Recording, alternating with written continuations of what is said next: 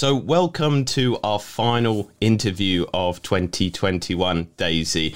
I'm sure you're a little bit sad, the last one of the year, but also maybe we'll be looking forward to putting 2021 behind us as well. There's been plenty of highs and lows, which we're going to explore. But before we get into the appraisal of yourself and your party, let's have a look at what you're going to do during this festive period, because I've talked to BIM, I've talked to Bambos, and I find it quite interesting that people automatically assume that, Parliament stops, everybody stops working, but you're still very, very busy right now, aren't you? Yeah, that's right. I mean, obviously Parliament isn't sitting. So what that means is that we can't physically go into Parliament. We can't ask questions of the government. We can't do any of that kind of public scrutiny. But there are still private briefings that are happening with the government's medical scientific advisors. There's still a few sort of last minute pieces of urgent casework I'm dealing with, people trying to get family members to get into the country and whether they can get their COVID passes. So sort of working behind the scenes with some of the junior ministers to see if we can solve any of those kind of problems. So there's still stuff happening behind the scenes. But of course, without Parliament sitting, people aren't going to see it on their TVs.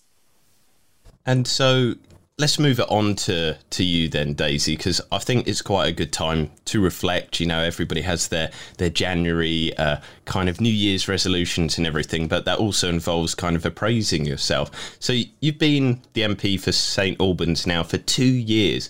Do you believe that you've been able to deliver on the many pledges you stood on in 2019, or do you feel that COVID has stopped you a little bit?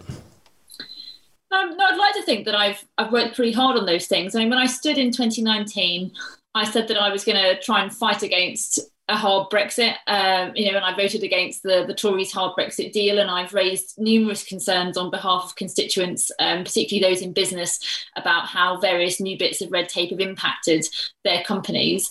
I said I would campaign hard on the climate emergency, and I've been doing a lot of that, including on the all-party parliamentary group on climate change. And I said I would campaign for education and health funding as well. And those have been two of my major priorities in the last couple of years. And now my cat has come to join us. Sorry about that. It's an extra interviewee. I can ask the cat if she approves as well, or they. I don't want to assume boy or girl. It's a boy cat, but the answer will inevitably be dreamies to whatever the question is. Yeah. This year also saw the transition of you being Liberal Democrat spokesperson for health, wellbeing and social care, but previously you were spokesperson for education. Do you prefer this role change? So they're very different kind of portfolios to have. I think one of the challenges with the education brief was that all of the problems were systemic. So it required lobbying the government for long-term changes. How do you change the exam system? How do you change the funding formula? They're really kind of long-term issues with things changing very slowly. Whereas because of the pandemic, the health brief is incredibly fast-moving.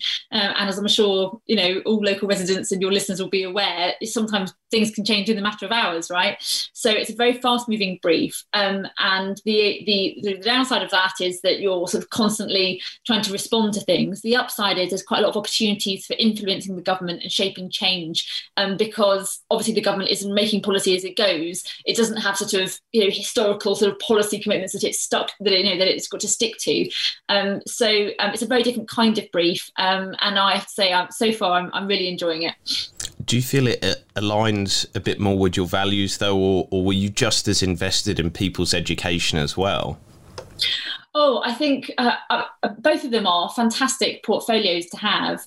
I mean, as a Liberal Democrat, we do believe that education is what gives people huge opportunities in life. And we know that the education and life chances that children have in their education and upbringing kids have in their first few years will often determine their life's outcomes. So we definitely, philosophically, we strongly believe in that. But I guess on a personal level, because having had Crohn's disease myself, I have a very strong personal interest in health. So say they're just, they're both public services. We both, we believe in both of them. But I think the way in which the health brief at the moment is very fast moving, and is really, really very interesting for me. So moving on as well to your role within the party, your deputy leader, and there seems to have been a lot of progress made. We're going to talk about the by-elections a little bit later, but do you believe that it's been a great year for yourself in kind of shaping the party a little bit as well? I'd like to think so. Obviously, we have had two fantastic by-election wins, one in Buckinghamshire, in Cheshire and Amersham, not far from here, and the other in North Shropshire, which is a little bit further away. But in addition to that, that was a huge team effort, and the party sort of threw its weight behind it. A lot of the work I've been doing is been supporting candidates getting selected in what we call our blue wall seats, a number of the seats that we're hoping to win at the next general election. We've made significant progress in that regard. We do have a number of candidates who are now selected and who are going to start campaigning on the ground with the hope of getting elected whenever the next general election comes. And let's move it to, talking about breaking blue walls. You did it in your local constituency, obviously on a council level, but it's still incredibly important that you gain control of the St Albans District Council. How much do you believe has been achieved by them already? And also kind of maybe adding to that, is it nice to be able to work with like-minded people within the council now? So first of all, I do think I'm incredibly proud of the work that our Lib Dem councillors are doing at St Albans District Council.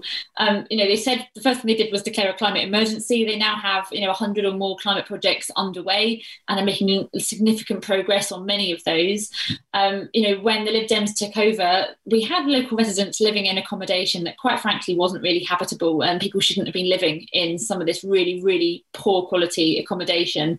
And I'm really proud of the fact that our local administration has applied for lots of grants. They've invested money in improving housing for local people and starting to tackle this major issue of the housing crisis by building the social homes that our community needs.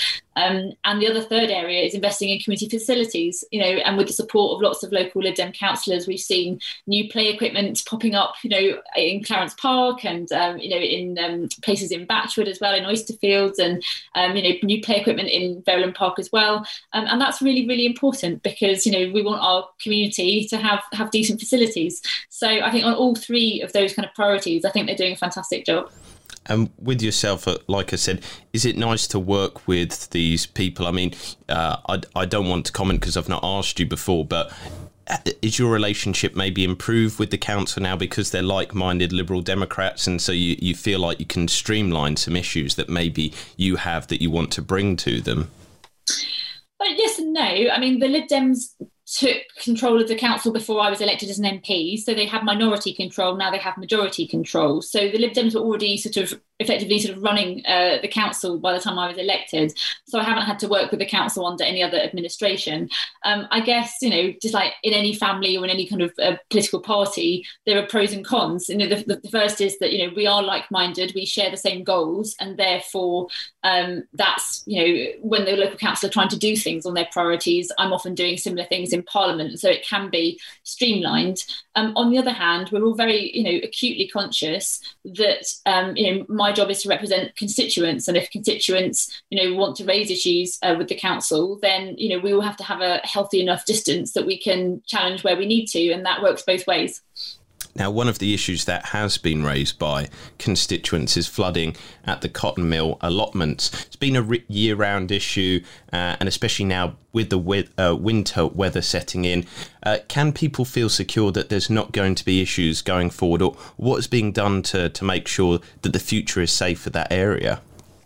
Sure. Well, I'd like to be able to say there's going to be no more flooding, but I can't make that guarantee, I'm afraid. This is a long-standing issue. We have made some progress, but it's going to take a little bit more time to figure it all out. So when I went down there, and we got lots of different people together, we identified, I think, sort of 2 or 3 different issues. One was that the riverbank had basically crumbled. We've now made some progress in as much as the local St Albans District Council has agreed to fund some of the materials that are needed to repair the bank. But in order to do that, the Allotment Association has to apply for an environmental permit from the Environment Agency to be able to do that work. So they're putting together a group at the moment to apply for that permit, and hopefully that will come through and they'll be able to fix it. The other issue is that the Environment, Affinity Water, have got a system down there, a pumping station. And when the pumping station is working, it sort of artificially suppresses the water table, which prevents the area from flooding. The problem has been that Affinity Water every now and then have to do emergency repair works again on the pumping station, and that means the water table then rises, and if it rains at the same time, which we obviously can't predict, then it might flood again. So, I mean, there has been some progress in as much as I say, the District Council have going to fund the materials. Affinity Water is now clearly communicating with the allotment holders, but, you know, if there's a problem with the pumping station, and if it rains at the same time, there is another risk, I'm afraid, that it could flood, but hopefully it won't be on anything like the scale that we've seen before. I want to revisit a comment that you and I looked at a little bit earlier in the year, because I think the continued situation with COVID has made it a relevant discussion point for 2021 and beyond. Mark was a listener who emailed in. He criticised you, stating, at least Bim Afalami attends the House of Commons. The St Albans MP seems happier working from home. But could you explain why exactly that the hybrid parliament that we have seen has actually been more successful in allowing a more representative House of Commons? Sure. So, I mean, I'm very much the view that there are some things that are much better done when they're physically in Parliament, and there are some things that can be done very well in a hybrid Parliament. So I think when there is a debate, the debate is much better when it's done in person, because you're more attentive to what's going on. You have to be physically in the chamber, which means you're listening. You can interject and intervene on people, and you can ask questions when they're in the, whilst they're talking, and you can have a bit of back and forth. So it's genuinely a debate. It's very hard to do that, and so far it's been impossible to do that via Zoom. That said, there are many other parts of Parliament which just go back and forth. So, for example, when we ask questions of a minister, or a minister makes a statement and then we get to ask a question, that's just very back and forth. And actually, I don't see that there's any real difference between doing that on Zoom or doing it in the chamber. And what we've seen is that, just like the rest of the population, there are members of Parliament who maybe have long-term conditions. Some of them may be clinically extremely vulnerable and don't feel safe going into Parliament because they're still shielding. Some of them may be living with somebody else who is shielding, or perhaps they have care arrangements. And there's been some really interesting research done that shows that that actually women MPs, who often are the ones who still do the majority of the caring, participated more when it was a virtual Parliament, because it was they were more able to do so. So, I'm not going to suggest that we should disband a physical Parliament altogether, but I do think that there is a role for having a virtual Parliament. And of course, there are already rumours that Parliament might get recalled as soon as next week to discuss potential new COVID protections, from the end of the year going into 2022. And if so, that might well be a virtual Parliament that's recalled next week. So we'll have to wait and see. But I certainly think it has some merits, and I'd like to see elements of it stay. Yeah, this is the point, is kind of bringing the elements that work to make democracy work for everybody. That's the whole point of it being fairly representative of the people. Let's move it on, though, because last year, again, this is kind of like reeling off almost football stats for me in my day job. You managed to send 13,100 emails to and on behalf of constituents, have 132 advice surgeries, meetings and visits in St Albans, 301 questions and speeches in Parliament, and 8,809 constituents helped with personal or political issues. Do you have the stats for this year, just to make people realise, how much, as a parliamentarian, you do behind the scenes? Yeah, sure. So I haven't got the exact figures. I rounded them up. So could you give me a heads up about this question? So actually, it's more constituents that I've helped this year. It's been 10,500 people, but with the same number of emails, roughly. So about 13,500 emails have been sent either to or on behalf of constituents. And this year, I think in 2020, I did about 300 questions and speeches. This year, it's around 630 questions and speeches. So it's been quite a lot more. Goodness me. It is fascinating. And I think it links to the final question that I've got on your personal politics. But last year we discussed about how COVID stopped you from meeting and chatting with constituents. You found it quite sad. You like that personal connection with the people. Would you say that this year has been more enjoyable and an improvement because you've been able to talk to people, even if some of these discussions in person have been sad or upsetting? You felt like you could make more of an impact in person. Yeah, so a lot of my visits this year, I guess, have been, they've had to be COVID secure, right? So quite a lot of my meetings this year, as we came out of the sort of lockdown last year, in the start of the year, they've been outside and socially distanced or limited to certain numbers of people. I took part in Parliament Week this year. I think I went to, I can't remember, 8 or 9 different schools during Parliament Week. Obviously, I had to wear my mask and keep a little bit of a distance, from all of the students, and doing my lateral flows every single day during that week. So it's been lovely to see more people, and of course, but it had been limited in that way. In terms of my surgeries, there's only been one person who has asked for a physical surgery specifically. The vast majority of people locally we've given them an option, and they've actually preferred to have a virtual one in many cases, which I found quite interesting.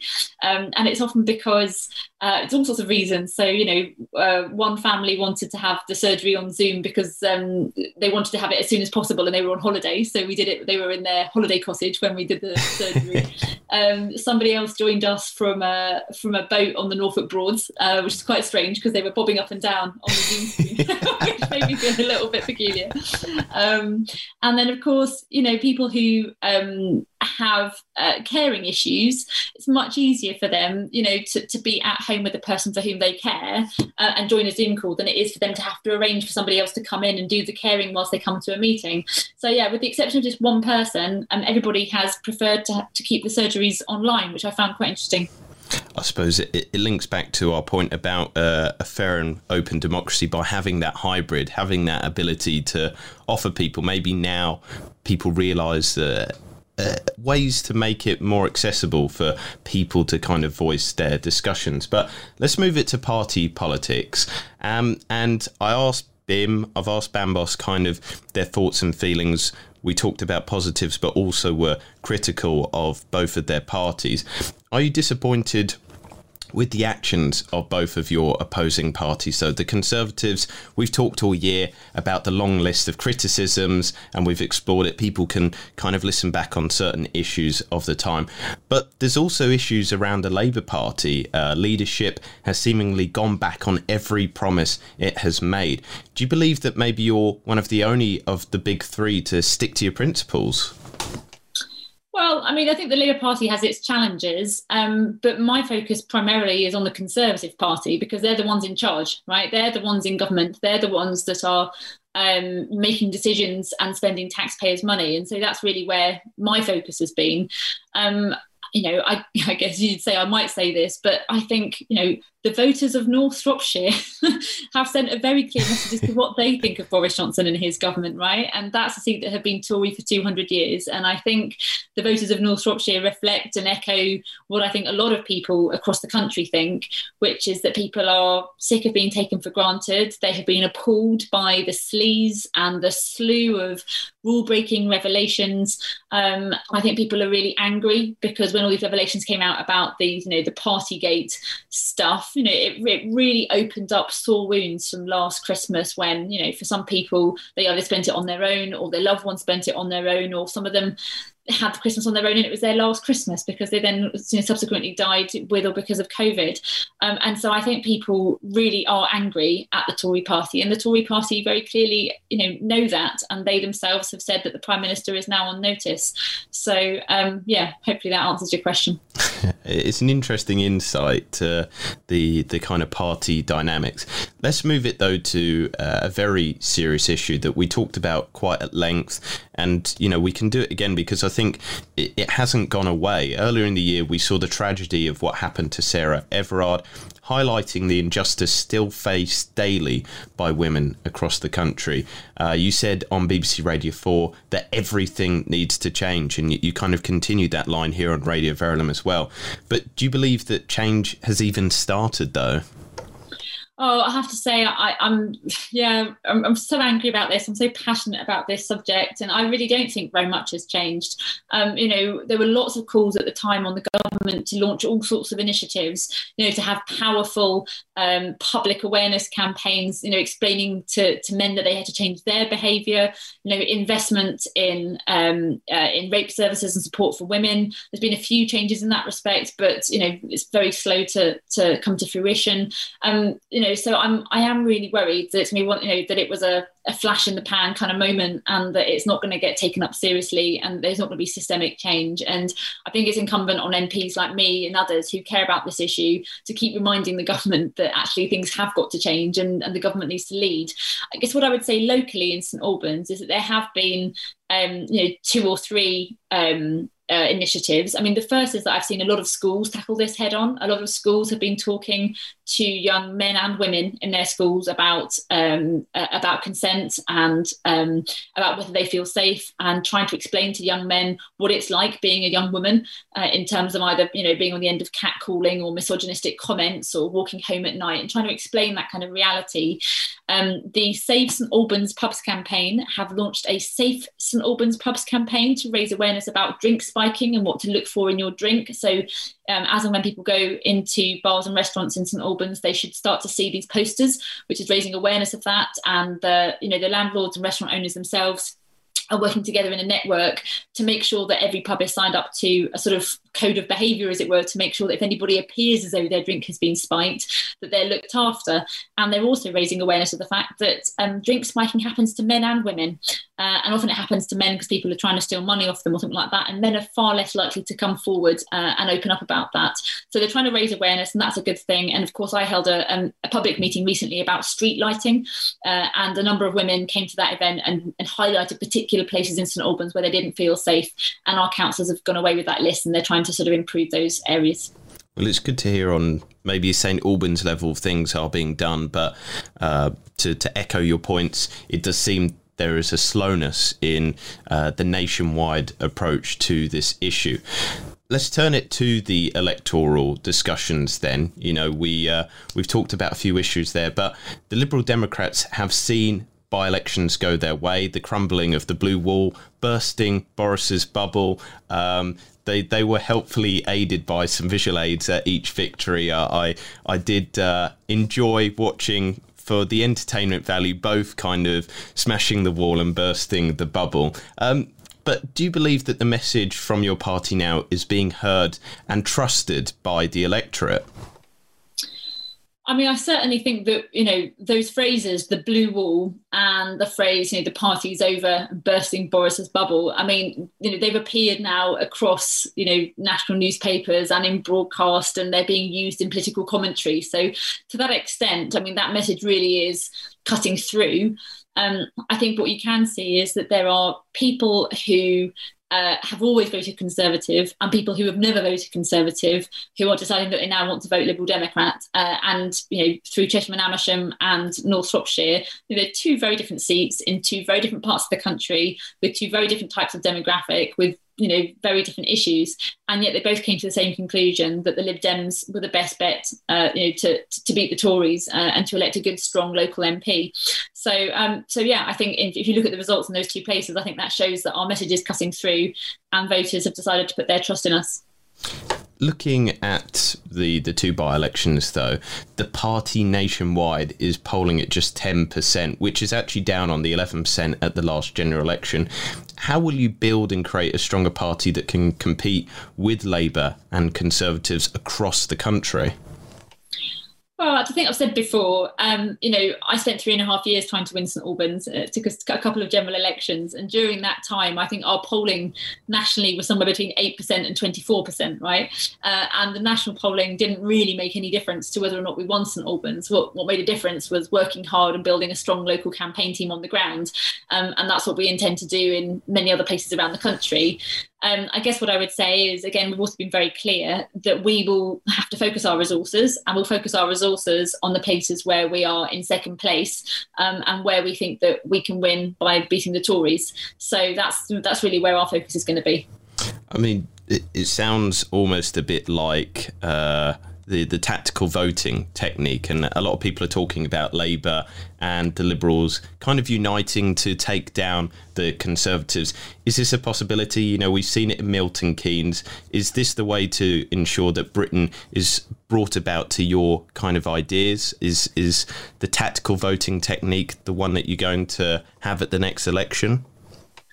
I mean, Milton Keynes is an example of a local council, right? So that doesn't, you can't really extrapolate that example out into general elections. You know, in Milton Keynes and in other council areas as well, you've got Labour and Lib Dems who both beat Conservatives, and they're now working together because that's what the numbers showed, right? In the same way that in St Albans, when the Lib Dems took minority control of the council, we worked with Labour, Greens and Independents, you know, until we had majority control. So there's lots of examples where where parties work together at a local council level. I think at the national level, I mean, I've been really clear that I don't like the idea of parties standing down for other parties, and certainly we have no intention of taking part in any kind of arrangement like that. I think it's an insult to voters, quite frankly, because I think voters are very bright. Voters are tuned in. People know, what the choice is at a general election, and people understand that in our voting system there are only two options as to who can win a particular seat, and people will make up their own minds as to who they want to vote for and why.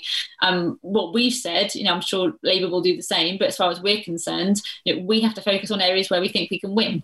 It appears as though Labour is coming to a sort of similar conclusion. There's no arrangement there. It's simply that, we need to focus on those areas. And we thought we could win Cheshire and Amersham. And, we thought a few weeks into North Shropshire we could win there as well. And then we did.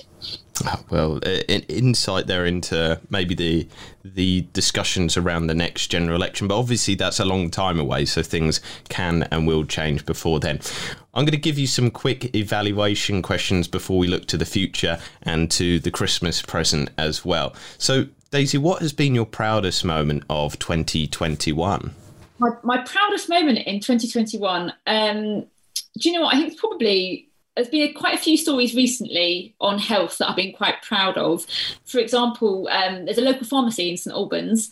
This happened just in the last few days. The local pharmacy in St Albans had applied twice to become part of the booster vaccination rollout scheme, and they were turned down twice. And the first time they weren't given any explanation at all, and then the second time they were told that there was enough capacity, which is crazy. So I thought, goodness me, I wonder how many other pharmacies around the country are facing the same problem.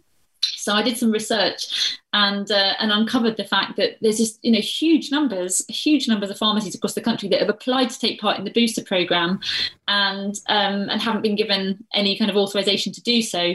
So I did a bit of an expose on that and challenged the government on it. And now the pharmacy in St Albans has got an approval to become a vaccination centre, and lots of other pharmacies around the country are now starting to hear things as well, I'm told. So yeah, I mean, helping to unlock the key to get pharmacies taking part in the booster programme, I think is one of my proudest moments, I would say.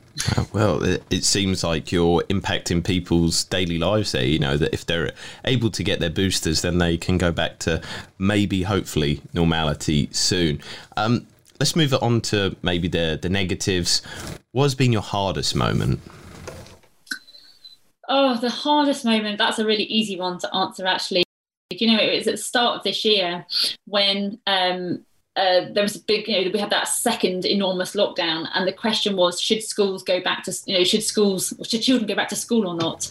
And it was an agonising weekend because I was education spokesperson and I was being asked what our party position was by every single journalist under the sun, and including all of my MP colleagues. And I spent the whole weekend reading all of the SAGE minutes, looking at all the underlying data. I was also in touch with the Children's Commissioner, who was talking about the harm that lockdowns cause to children. I was in touch with teaching unions. I was in touch with local teachers in local schools here in St Albans. And it just felt like an awful lose-lose situation. If we allowed kids to go to school, then COVID would have run even more rampant than it was, and more people would have been hospitalised and died.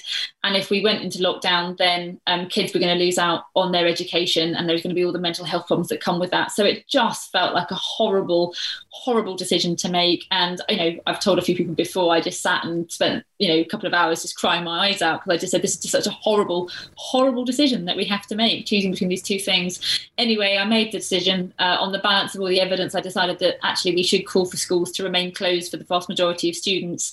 The next day, children went back to school, and then a day later, they were all shut. So at the time, it felt like a huge decision, but within 48 hours, the government had made that decision itself. So yeah, it was it felt like a tough weekend at the time, but as I say, 48 hours later, and the government had come to the same conclusion. I think, though, that this kind of shows, when I talk to you, to Bambos, to Bim, how much you actually care for constituents, for people. People often kind of look at politicians almost as these semi-robotic people that are just in politics for politics and whatever, but you talk about real issues, you care about people, and I find it fascinating. Obviously I've talked to you and Bim and Bambos all year, but that's the kind of feeling that I get from talking to you. Let's move it though on to something that you feel maybe you got wrong and you'd like to improve on next year. Oh, I feel I get things wrong almost every single day, and one of my husband's little catchphrases is "stop beating yourself up." So almost every single time I do something, I kind of wonder whether I could have done it better and make sure I do it better next time round. I mean, I can't think of anything. I think, touch wood, there haven't been any major clangers, or major screw ups. But, there's always little things that you feel you can improve on, whether it's an interview or whether it's, the way you get a result for somebody or something like that. Yeah. And looking at the party, is there anything that you feel that your party has got wrong and you'd like to improve on? Undoubtedly. I guess what I would say is, like, every organisation and every political party, there's quite a lot of internal bureaucracy and red tape. So I'm probably not going to sort of, wash the dirty linen in public. But I would say that there are some projects I've been working on within the party that have been quite slow to come to fruition. And I think it's been frustrating. But I'm working with some colleagues to try and improve it for next time round. So, I'll leave it at that. Let's move it then on to the positives. We're coming towards the end here. First and foremost, what are you looking forward to, or what are positives in 2022? Gosh, I wish I could say. I mean, at the moment, there's a huge amount of uncertainty, isn't there? And obviously the arrival of Omicron, there's still so much we don't know about Omicron. We don't know whether it's more or less severe than Delta. We just don't know yet. We do know it spreads a lot faster. And so it feels as though it could be a bumpy ride for the next few weeks, but we just don't know how bumpy. So I guess starting the year again with more uncertainty is unsettling for a lot of people. Particularly the clinically extremely vulnerable, who particularly need some kind of certainty, as well as hospitality and businesses who are struggling. But in terms of positives, I guess what I would say is, we have got vaccines, right? The vaccinations are really helping us get ahead of or at least trying to sort of stay on top of the virus to some extent. Even though nobody likes the restrictions and the lockdowns and the circuit breakers, people are at least aware of what they can involve. And so there's an awareness of that. And I hope that as a country, at the start of next year, I really hope the government gets a handle on this pattern, because, COVID is here to stay. There may well be new variants in future, and we need to have a plan that, where someone can literally flip the switch and a new plan comes into place as to how we deal with that. And I think the country would benefit from some certainty. In terms of what else can I look forward to? Well, I still haven't had my honeymoon. 2.5 years on from my wedding, so maybe we'll get that in 2022. Who knows?